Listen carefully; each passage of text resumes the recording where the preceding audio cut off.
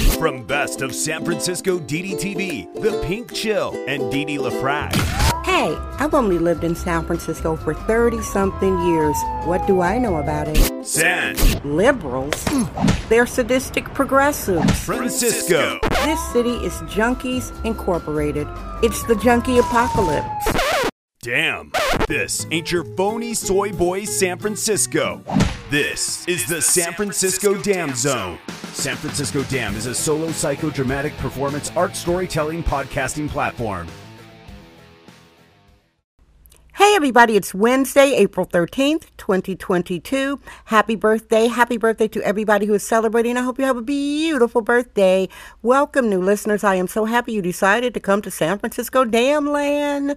Regular listeners, I love to love you, baby. Here's your daily San Fran Fentanyl Smug Fran PCs San Francisco weather report. It is currently 53 degrees. It's partly cloudy and coolish.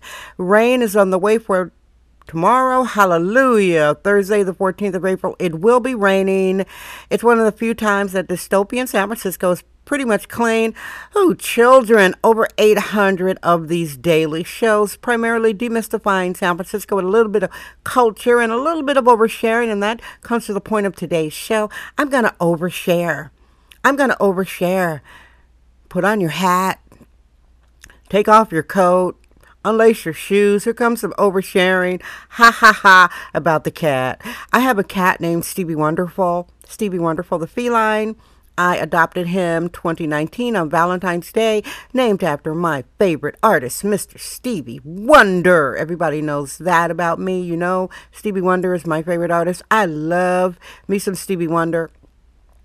So I have this beautiful Wonder cat. Oh my God, he is the best. He lives up to his name.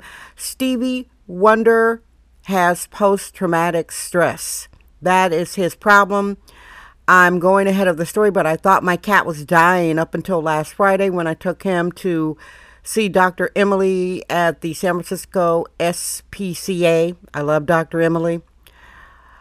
Well, guys, if you didn't know, my poor cat fell off a Tenderloin roof. He fell 80 feet. Stevie Wonderful fell 80 feet. I couldn't find him. I was getting worried. Couldn't find him for half the day. And there he was, wedged between two buildings. Right? I know. It was a classic fireman rescue. I called the fire department. I thank San Francisco Fire Department. They were gentlemen. I saw the Band of Brotherhood.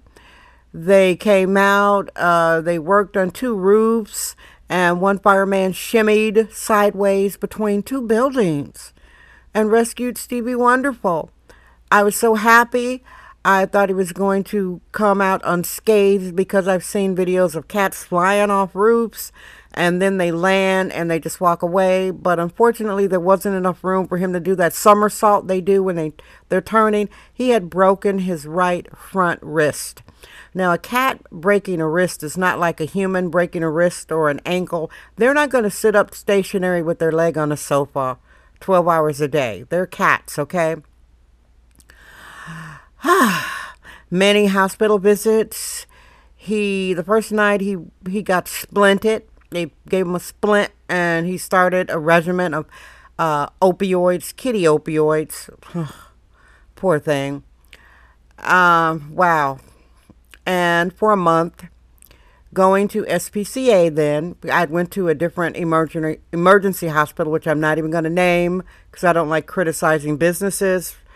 But we tried to save Stevie's leg. He fell off the roof at the end of January 27th, actually. He got his right front leg amputated February 27th. Okay. Now, the second part of the story is coming after this. San Francisco Dam Daily Truth Bombs. No namby-pamby permission necessary. After the amputation, he was doing okay. He was on plenty of pain medication, and I had to be Nurse Ratched on that. Thankfully, I didn't have to inject him, but I did have to give it to him orally. And cats are smart. They hear everything, so I had to fool him. I'd run water, fill up the syringe, put the syringe in a pocket, come up to him, show my hands are empty, sit down, sweet talk him, and then give him the oral medication twice a day for a long time. He had basically been on medication since the end of January up until last week, guys, right? Poor cat. And I noticed Percy was doing okay being a mama's boy. He's very loving. He licks my hand. He's very verbal, call and response. I mean, his name is so appropriate, Stevie Wonderful. He's the sweetest cat ever. Sweetest cat I've ever had. I noticed he started changing. He started not wanting to be around me. I mean, yeah, in retrospect, Nurse Ratched injecting fluids down his little gullet twice a day that would change his personality and make him dizzy and take away the pain.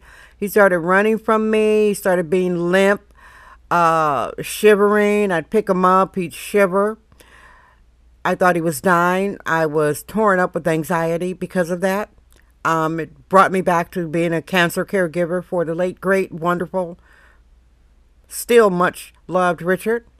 I was a cancer caregiver for 3 years, so that brought it all right back to me. I thought that, like what happened to Richard, he went from vigorous to shriveled. I thought I was seeing the same thing with my cat, going from vigorous to shriveled. He didn't want to be around me. And I went to the hospital twice last week, once on a Monday, once on a Friday. And I'm assertively trained, and I listen to my intuition. I do gut checks. One vet was saying, we have to do all these tests. Vets are not cheap, y'all. We have to do these tests, blah, blah, blah. I held off. Until I saw Dr. Emily W., who was my favorite there.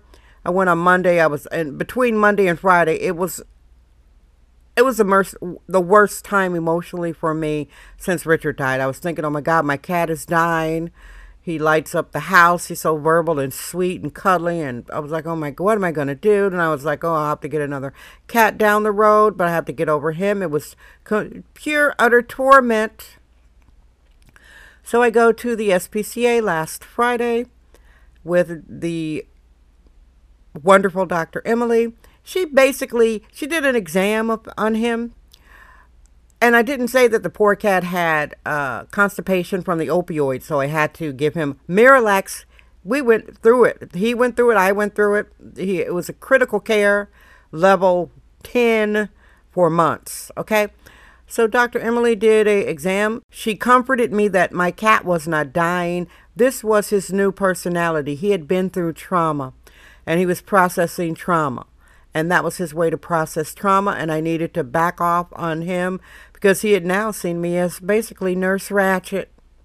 So after I had to decompress from thinking my cat is dying to hearing, well, some of it's your fault because you've been giving him medication. Now he's scared of you because you've been Nurse Ratched.